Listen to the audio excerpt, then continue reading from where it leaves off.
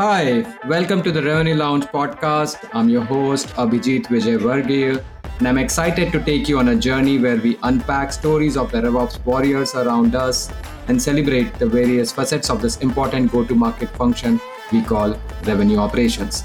Let's hear it from these revenue rock stars on how they are reimagining RevOps in creative and disruptive ways. Are you ready? Let's go. Hello and welcome to the Revenue Lounge. RevOps now has a seat at the table. Even if you are a seed stage company, it's not too early to think about setting up a RevOps function. But how do you start? What is that first step to take, and who even takes responsibility for this? Let's hear from someone who has been there and done that. On today's episode, we have Jen Bergren, who is the head of revenue operations at Remotish, a HubSpot RevOps and WebOps agency. She was one of the first hires at Remotish and has set up processes and systems from scratch since then. We will hear her perspective on what her experience has been in starting a RevOps function at a startup, her learnings, and advice for someone who is in a similar role. Hi Jen, welcome to the Revenue Lounge podcast, and thanks so much for spending time with us today. Hello, and thanks so much for having me here. We're very excited, Jen. So my first question for you is, tell us a little bit more about Remotish. Just give us a little bit background so that people on this podcast get to know you a bit better. Sure. So Remotish is a HubSpot, RevOps, and WebOps agency. That means we focus on technical work inside of HubSpot. My role is the senior operations manager. So I manage the ops internally for an ops agency. I like to say it's a lot of ops.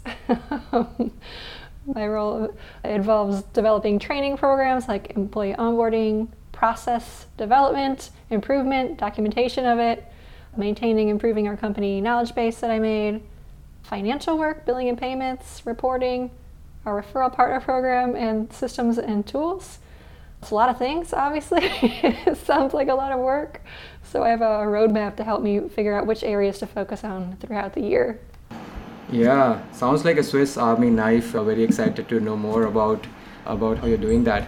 But just wanted to go a little back in terms of your career transition and your story. I noticed that you were a graphic designer and an art director and then heading operations at Remotish.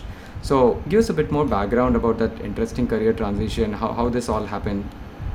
Sure, so this is always hard. I'm not sure really how many careers have I had so far. A few. I do have a really giant LinkedIn article about this, but I'll try to keep this to a 2-minute version, so it's not our entire podcast episode here.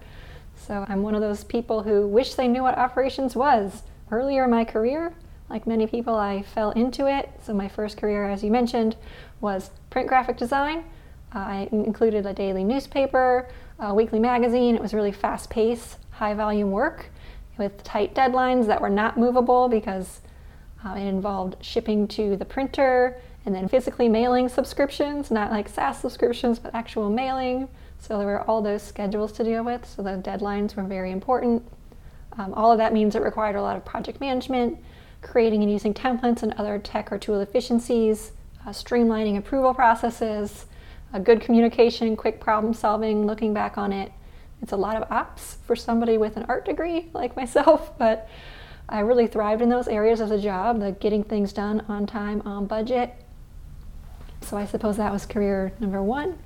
Transitioning to number 2, while I was working at those design jobs, I was directing photo shoots, and that gave me an interest in photography. Long story short, my second career was starting a photography art business. It involved creating and documenting all the processes of a business because I was creating my own business. I was the only employee, so obviously it had to be efficient because it's only me. But I really liked learning about business and marketing from that job, something I had previously avoided in my art school career. So after about 5 years of starting that business, I closed it. I went back to school for an MBA to learn more because I love learning, and I wanted to build more foundational knowledge about businesses at companies that are larger than one person, larger than mine. So I thought that third career would be marketing, but after grad school, I started working at my current agency, which is now called Remotish.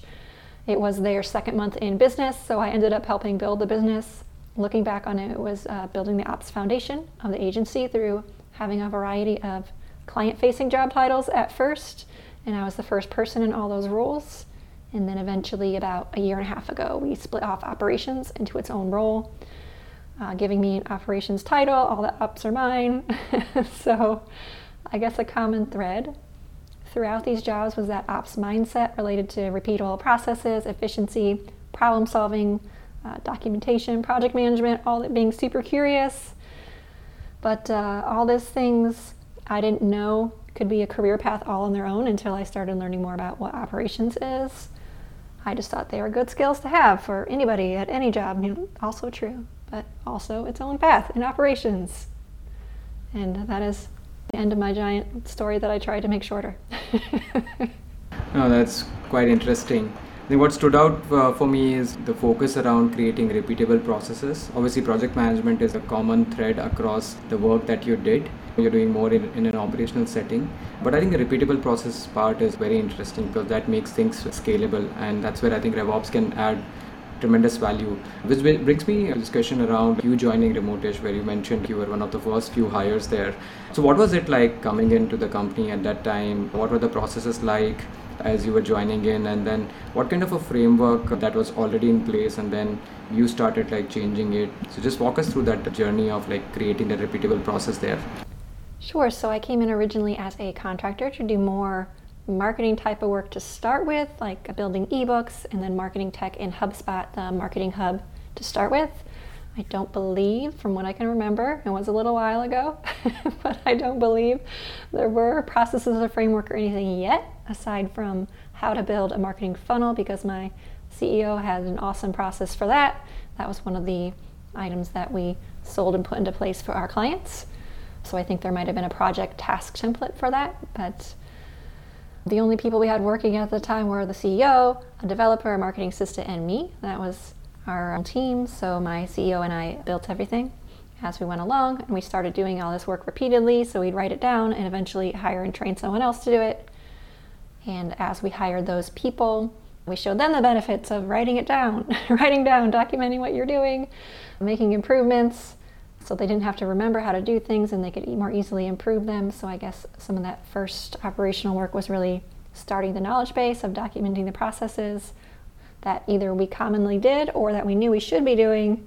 We used HubSpot's knowledge base to hold that. Since we're a HubSpot agency, we like to do as much as we can in HubSpot. We also were using task list templates in our project management system to eliminate the guesswork and make common processes or tasks for our clients especially easily repeatable.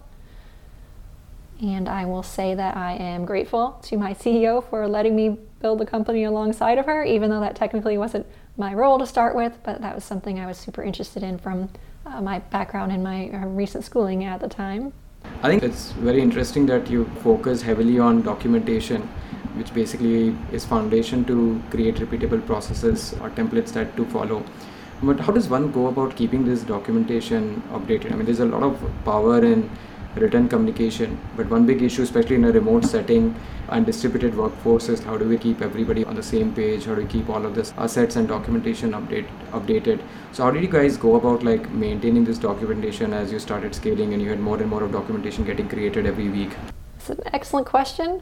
I actually had a big project at about the end of last year to go through this, because we like double our team every year. And as you mentioned, as you scale, the documentation gets, I wouldn't say out of control, but harder to keep updated. For example, I wouldn't have all that knowledge anymore because I wasn't on the client services team anymore. So I created, I guess, a system, it would be called, of maintaining and updating the wiki, is dividing the ownership of each category to different people. So it was not all one person responsible for keeping everything up to date.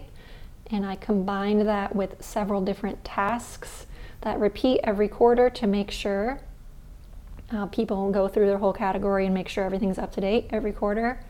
And we also have a really big culture of documentation. So we have a Slack channel for wikis, documents, and processes that is pretty active. At least I encourage everyone to keep it active. Like any changes you make, post it here so people know. Any new wikis, that's what we call the knowledge base articles, the documentation, please post it here. Anything you're looking for, just post a question. And I'm really educating people from day one, since I also made the onboarding program. So educating people on how useful documentation is, how it's part of everyone's job, how it's allowed us to create this 30-hour work week program. Really explaining all the benefits of keeping it up to date has been super helpful for actually making that happen, which I know can be a very big task. Yeah, I absolutely love it. I think a couple of things that I'm going to try at Nectar as well, especially the Slack channel for wiki and knowledge base. That sounds very interesting. I love the way how you delegated and divided the responsibility around maintaining different categories within that documentation so that the owners can specifically update their categories. How often do you do these audits in terms of whether the documentation centrally is updated? Is it like monthly, quarterly, annually? It's quarterly. Ideally, they're making the changes in real time, but sometimes you can't catch them all in real time. So that quarterly task is like a backup to making sure everything is up to date. Yeah. I also heard something very interesting while you were speaking, which was a 30-hour work week. Did I get it correct? I'm quite curious to know more about what that means. Yeah. Yes. Yeah, we have a reduced work program. As an agency, we have to log all of our time anyways because time is attributed to clients. Also, we tied that into a benefit where if they meet the qualifications, which are earning all their HubSpot certifications and logging with the equivalent of 40 hours a week for 3 months in a row, then the team member is now into our reduced work program, which is the equivalent of working 30 hours a week. Since we are flex time, those hours are monthly, so you can spread your time throughout the month and like take a vacation, but still meet your hours for the month. But it's still, the math equals up to 30 hours per work week for your monthly total. And we have found that to be a very attractive benefit for hiring and retaining our team. It's very good for the work-life balance. Indeed it is, and it's very creative. I mean, congratulations for putting that kind of a program which is so employee-friendly. Moving on to the next question. So, like, when you started focusing on operations and specifically revenue operations, now when we have had like a guest on this show, they've spoken about different gaps that they see in their tech stack, processes, data, systems, and whatnot, right? So when you go about solving these problems within your company or for your clients, how do you typically begin, right? To do some sort of a gap analysis and then have an action plan to fix those, or like you basically do something different? I'd love to understand your process on like you go about doing this. Sure. So the client side I'm not as involved in though at the moment, so I don't want to answer for that, but I can say for us how we started to decide like what processes are we going to improve first, what's going to make us big of an impact. And we, from what I remember, again a little time ago, but from what I remember, it was client onboarding and client offboarding, because every client went through that. I mean, ideally the client would never offboard, but realistically they're going to. So making those processes efficient but also valuable for us and valuable for client, we would improve it each time as we learned, something went really well, something went wrong, we could have fixed either by adding a step into onboarding or offboarding. So those processes now have many years of iterative improvements behind them, and those are the ones I remember as also the projects I remember also as thinking of them as processes and not just individual tasks we were improving. So those really stand out to me as a place to start. So what is the kind of tech stack that existed when you joined, and how it has evolved over time as the company scaled? This is a great question. We actually, it might be surprising, but we have a very similar tech stack today, because I believe in using a minimum amount of tools, but using them to their maximum potential, instead of trying to buy like every shiny new tool and then having 100 different tools you're trying to integrate, but you can't get them to integrate, and then you can't trust your data, and then it's a mess for RevOps, which is usually when RevOps is actually created, and then they have to untangle all that mess. But thankfully, I started at the beginning, so we didn't have to do that. For context here, we have between 15 and 20 people over the past year, and I think I mentioned before, HubSpot Ops Agency. As a HubSpot Ops Agency, we try to use HubSpot as much as possible. It has so many capabilities. We can use HubSpot for many different tools across our whole business, and I think we've changed or up-leveled the subscription since we started, but we're still using HubSpot. Similarly, we're still using the same project management system. I think we may have up-leveled. Obviously, we've added users. And the same Slack, we're still using the free Slack plan because I've created processes of, hey, if you're talking about a specific task, go store it in a project management system. If you're talking about something super important, go store it in a document because our free Slack plan doesn't store that. We use Google Suite across the whole company. I think we started with Microsoft, so that would be a change from our original state. And then our HR and accounting tools are still pretty similar then and now. Maybe the plan upgraded. We've added a few newer, smaller tools along the way that are used occasionally or by one or two team members, but that core stack is what most of the team uses. Is actually pretty much the same since the beginning. We've really tried to maximize its use for our daily work. That's actually quite smart because a lot of folks out there have shared multiple times how having too many tools creates a data nightmare for the organization. Obviously, disconnected systems would create disconnected people. So it happens all the time. So I think it's important to use a few tools, but use them really well for their best potential. I think that's definitely a great advice, and especially for early stage startups. I think this episode is all about how do you implement RevOps for early stage. So it becomes even more important because you don't have the bandwidth and resources to focus on maintaining so many different tools, right? So I think great advice out there for our listeners. So just want to move towards the core topic of today, right, which is setting up RevOps at a startup, right? So when do you think is the right time for a startup? It's a seed, Series A, Series B, a little later? What do you reckon? Or if it's not the stage, what's the maturity you would define for a startup to have in order to start a RevOps function? My advice would be as soon as possible. For us, since we started working on all of this since, I wouldn't say day one, but very close to the day one, we don't have as much tech debt, documentation debt, all kinds of things to untangle and fix. It was more building than untangling and fixing. No, I think just to focus on, let's say, a RevOps team of one, right, which is what probably you were when you started. So what are things that a team like this at a very early stage startup should do and should not do? What are things that they should not ignore in those early days? I think one of the most important things for a RevOps team of one in those early days is to get visibility and agreement, or alignment, everybody likes to say, that's a good word, alignment to what processes are currently happening on your revenue teams. It's very important, which does mean my favorite topic of documentation in order to make those things visible, the main processes of each department, like the sales process, the handoff from marketing to sales. What are the current main marketing activities? What is the handoff from sales to service? Basically, customer journey mapping in a way to make it visible for the whole company so everyone can see and agree that these are actually the processes we're going to follow and enforce and reward people who are following them correctly. Doing that, I won't say exercise, but project or work will also help this RevOps team of one start to build relationships with everyone across all the revenue teams, because that will involve talking to people across the whole company. Since none of it will be documented yet, you'll have to talk to people to actually get the information. So starting by focusing on that customer experience, the customer journey, also helps make people across all the revenue teams aware that RevOps also focuses on the customers, not just like a support team for the revenue teams. That is the first advice I would give for a RevOps team of one just starting out. Yeah, very interesting. So I got curious on customer journey map. I think you mentioned that one important thing a startup can do in the early days is to create this customer journey map. So if you can just throw a deeper light on that, like what is a customer journey map? How does it look like? How can a startup create one?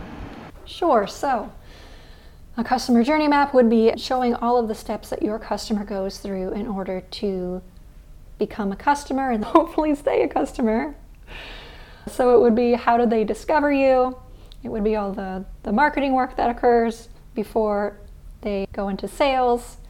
There might be, as I mentioned, the handoff from marketing to sales at some point, and defining when does that happen, who is in charge of each client, making sure that's seamless so the information doesn't get lost.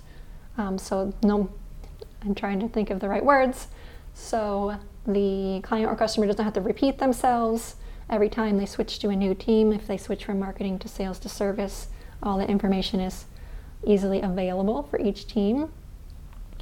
So mapping out how each of those steps happen and ideally happen, and then also capturing some real life examples of how else it could happen, because it probably has a lot of like loops and circles, and people go back to sales and they go back to marketing and they go back to sales and then they go to service and then maybe they buy something else.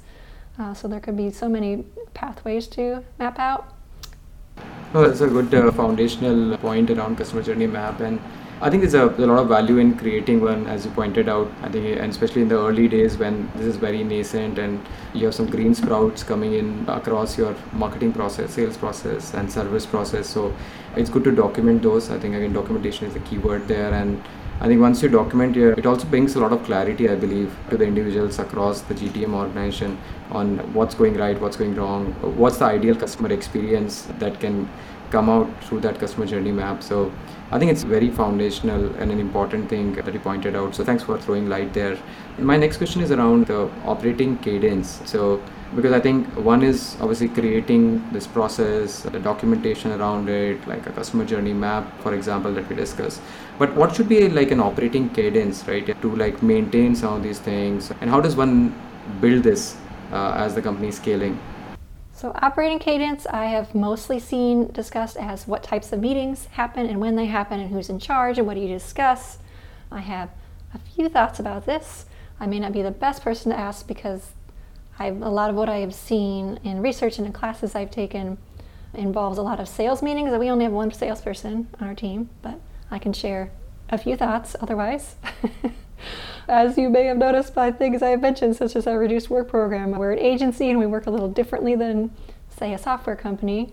And because I've pushed for transparent asynchronous communication since my start working there, because I believe it keeps the company moving faster and no one has to wait for a meeting. I'm not a huge fan of meetings, so meetings aren't really the core of our communication, but we do have some. And I would say a basic operating cadence is helpful just to ensure that cross-departmental communication is happening on a regular basis. So everyone knowing when to do that company-wide meetings, everybody knows when they happen, what's on the agenda, who's going to cover what topic. That's definitely helpful at the beginning to make sure everyone's aware of the main activities everybody else in the company is doing, all the changes. Ideally, though, they would be able to look at the project management system that everyone in the company is using and see what's going on. But as companies get bigger and they start having those departmental meetings, I think that's where the problems can start if they are not careful to still communicate those decisions and information with the rest of the company. Information can get really stuck into silos. So that can be an issue to watch out for and to try to solve, possibly with the operating cadence, but also with other forms of communication. So no one's duplicating work or relying on real-time meetings as the only form of communication, which could be a problem with also training new people. I think you made a very important point around async communication. I think that can be a game changer, especially in today's world when people are working in a hybrid manner, they're all distributed, and they might even be working in different time zones, right? So how do you encourage that culture of async communication? Because the logical human thing is to just pick phone and like get on a call with somebody or just do a quick meeting with the relevant folks, and it's very easy to like waste all of that time in coming up on a call or do those meetings with or without an agenda. It happens all the time, right? It's a big productivity drain. So definitely appreciate that this whole culture of like async communication, but how does one instill that within the organization? That's a great question, and that is one of the topics we cover a lot in our onboarding program. So when people start working, we help them understand and get used to the asynchronous culture, such as I have tasks for them to specifically put your questions into certain channels, and it's a recurring task. I think it's daily for 2 weeks to just get used to that communication. And again, we have a documentation, surprise, about what to use each of the Slack channels for, and a lot of us are now doing it enough that we're all pretty good examples of not needing a meeting. Similarly, knowing that if people are going to have a meeting, just get on the phone and have a call about something, that they would need to document what happened on the call, so they might as well write it in Slack so it's easier to copy and paste it where it needs to go. But there are definitely times when meetings are easier, as long as the information is shared outside of the meeting. That is still fine. That is still the way some people operate best. We've just put systems in place to make it work. On what instances you've seen real-time meetings work better over async communication? I would say real-time meetings can work better in those specific company-wide meetings that we mentioned in the operating cadence, just to make sure everyone is there, if possible. I mean, we also record them. But if we have any company announcements, that's usually a good place to have them, or to at least open up discussion to something that was announced recently, give people time to think about it. And there are people who think better out loud, so that can be better for a meeting to at least start off a project or task to get people on the same page, and then go move to asynchronous communication from there. Yeah, I think those are some very interesting examples, and I do understand the power of real-time meetings in that context, especially I think when it's company-wide update or an important information to be shared, or it's like a monthly operating cadence where it can just energize the whole team around like one common goal or mission. So there's a value there in doing that. But yeah, async communication can be a big game changer if implemented well. But thanks for sharing some of these ideas around how does one instill that culture, especially from the early days. Coming back to revenue operations and creating like a strong foundation or building blocks of sorts, right? So where does one get started in creating that RevOps foundation? Coincidentally, we just spoke about it. I would say transparency and transparent communication, including this active asynchronous communication across the whole company, along with the documentation so others can see and agree and approve on processes, changes, train people quickly and correctly, prevent people from reinventing the wheel. I think those are all solid ops foundations, because if you don't have that active, transparent communication across the whole company, then none of the other building blocks may matter. I know there's a lot of talk about tech stack as a foundation, but you can have the most perfect tech stack in the world, but if you don't have communication, you won't know. Well, you won't. You'll probably know if you set it up, but the other people won't know how to use it, changes to it, how it helps them, if a tool is really needed, and so on. So for a foundation, I would suggest to solve for the people problems or prevent potential problems first, such as focusing on this transparent communication. Then you handle your process problems, and then handle tech as the last step in your foundational setup. Yeah, I think it also helps with adoption, right? Because one big issue that a lot of companies face, and most of the time RevOps or sales enablement teams are largely worried about, is adoption of the process, adoption of the tools that are being procured and implemented. So I think when you did mention about creating this transparent culture of documentation, communication, setting the context, I think it definitely would also help with driving the adoption as well, right? I think it's a great point that you made there.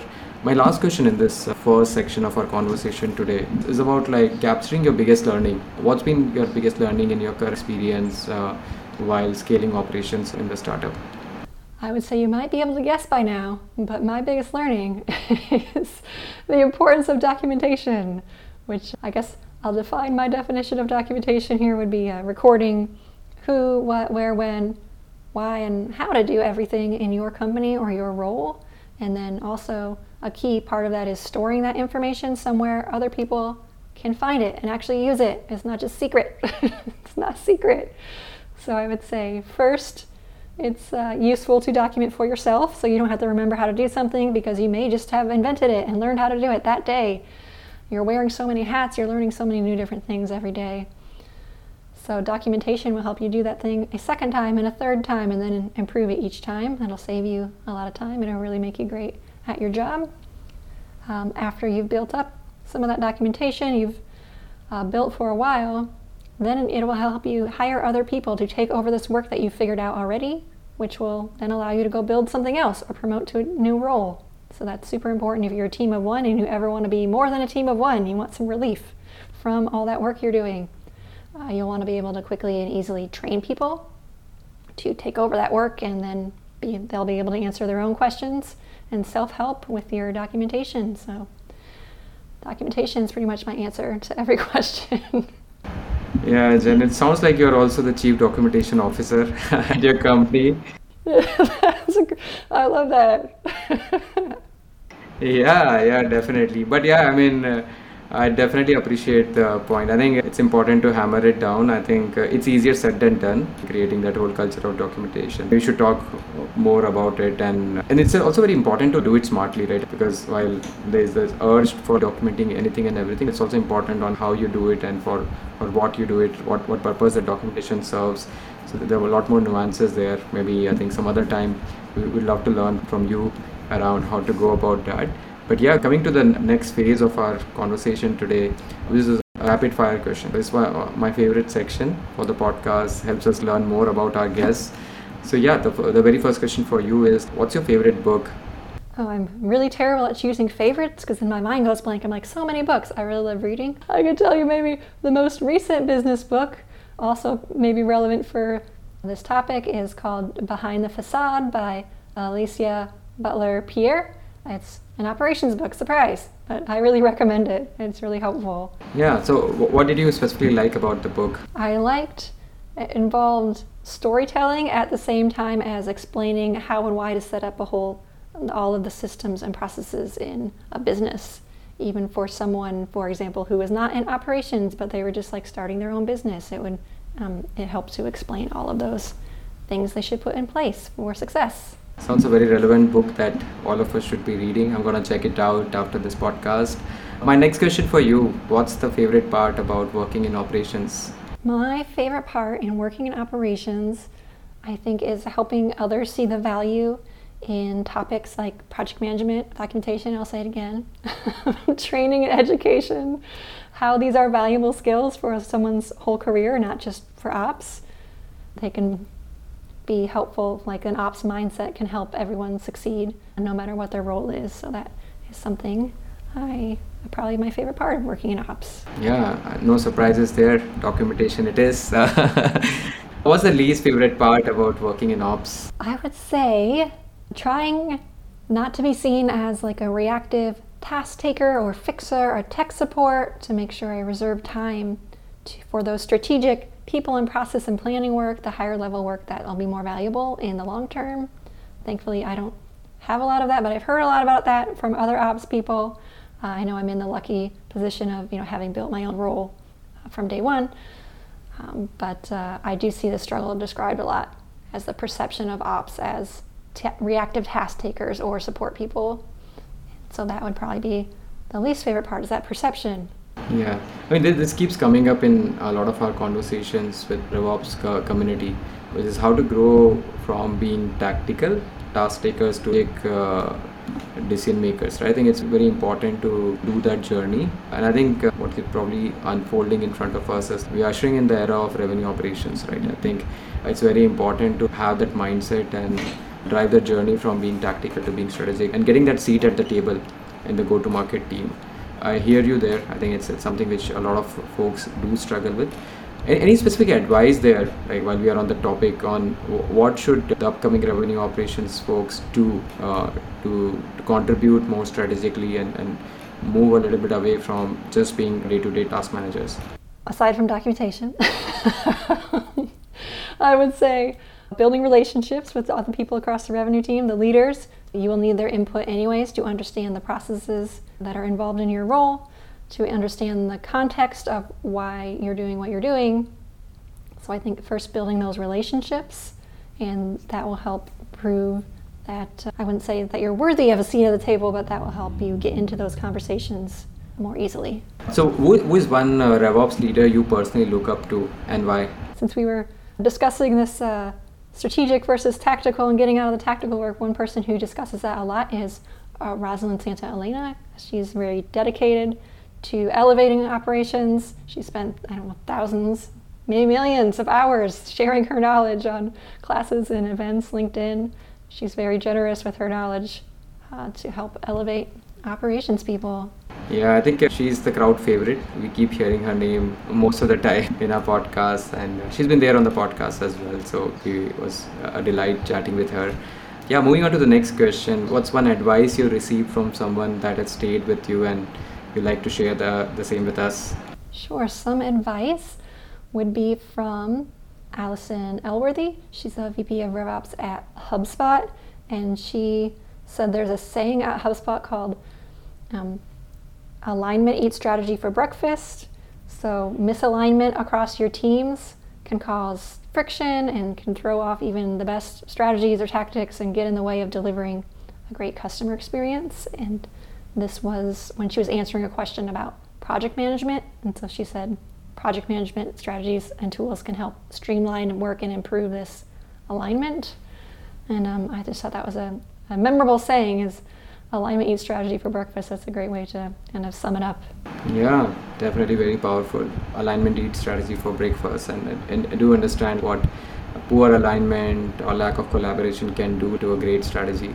So definitely very powerful advice there. Coming to the last question, what's the one piece of advice you'd like to give to people who are starting their career in revenue operations? So the one piece of advice I would give is to learn as much as you can about common problems and solutions across all departments and all areas of the business. That will really help your knowledge of tying everything together, seeing the process from the beginning to the end, knowing how all the different pieces in the different departments tie together. This could involve having different roles in different departments first, or it could involve talking to people. It could involve becoming an active member of different groups, different networking groups that cover all of the topics of business. And then if I could sneak in one more, I would say learn about change management. You will need it for every part of your job. Even if you're building something new that is a change from what existed before, which was nothing. So change management has been a super helpful topic to learn about for me. Yeah, that's my takeaway from today. Get better at written communication. Jen, it was lovely having you today on the show. Thanks for sharing some valuable insights today for our listeners. It was lovely talking to you. And thank you once again. Have a good day ahead. Thank you so much.